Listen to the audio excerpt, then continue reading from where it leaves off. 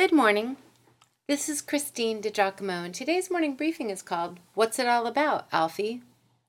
A song, a 1966 movie. And sometimes in my mind, when I step back from something, try to see the bigger picture, it is those words that run through my mind. What's it all about, Alfie? Even the tune, What's it all about, Alfie? Funny thing is, looking up the lyrics today, I see that they really are quite meaningful. We'll get back to that. In the meantime, where have we just been? We looked at Jesus' final night with his disciples, how he pleaded with the Father to change what would be his lot, if there were any other way. We stood in the crowd as he was mocked, accused, and then scourged, made to carry his own heavy cross. We watched from afar as he languished in agony on Golgotha, until death mercifully relieved him. We looked over their shoulders as the men prepared his tortured body for a proper burial. Proper? Really? After all that? And then there was silence. That is, until the grave could not hold him. Death could not defeat him, nor could the evil one have his way. In triumph, Jesus, Son of God, was alive. For 40 days he walked the dusty roads of Palestine. He spent time amongst his friends. Jesus was quite different, though undeniably himself. And then from the Mount of Olives he vanished from their sight and returned to his Father, leaving them with a charge to wait. Wait, because the Comforter was coming. Come he did, with power, passion, and life-changing impact. And then that fearful, doubting band of 11 went out and changed the world. Think of it. Remember Peter? Last we heard of him, he had rejected Jesus 3 times, even though Jesus forewarned him that he would do so. Oh man, Peter. And then he encountered the risen Lord.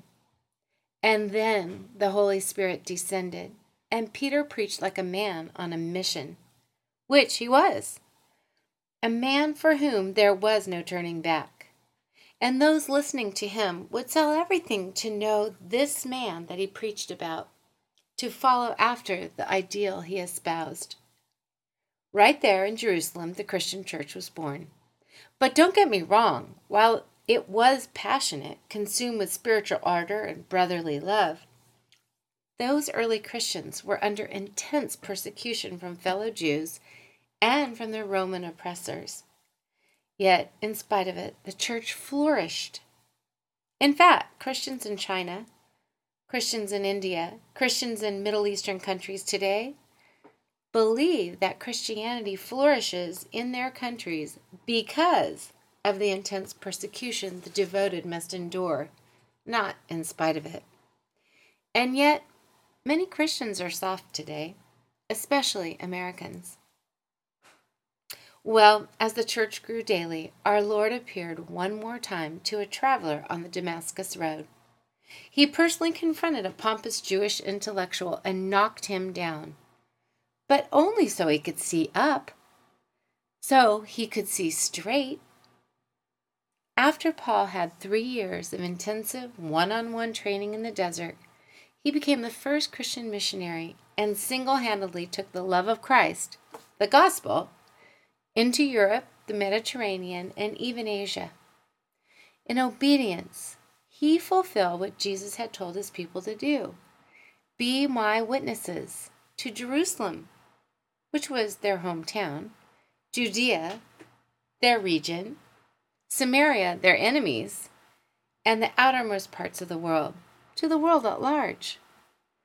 Shortly, we will rejoin his letter, Paul's letter to the Romans. So, what's it all about, Alfie? Well, the next line is it just for the moment we live? No. The birth of a Savior and his resurrection, too, are proof that there is so much more. We were created by God and invited into friendship with God. The notion of that alone is staggering. Friendship with God. The same God who has measured the waters in the hollow of his hand, or with the breadth of his hand marked off the heavens, who has held the dust of the earth in a basket, or weighed the mountains on the scales and the hills in a balance. That's from Isaiah chapter 40. Does that give you any idea how big is our God? Yet he has your name and my name written on the palm of his hand. That's incredible. Friendship with God. Yeah, that's what it's all about, Alfie. If you'd like to read this, you can go to pastorwoman.com, click on Real Life Bible Teaching, and then Morning Briefings, and the title is, What's It All About, Alfie?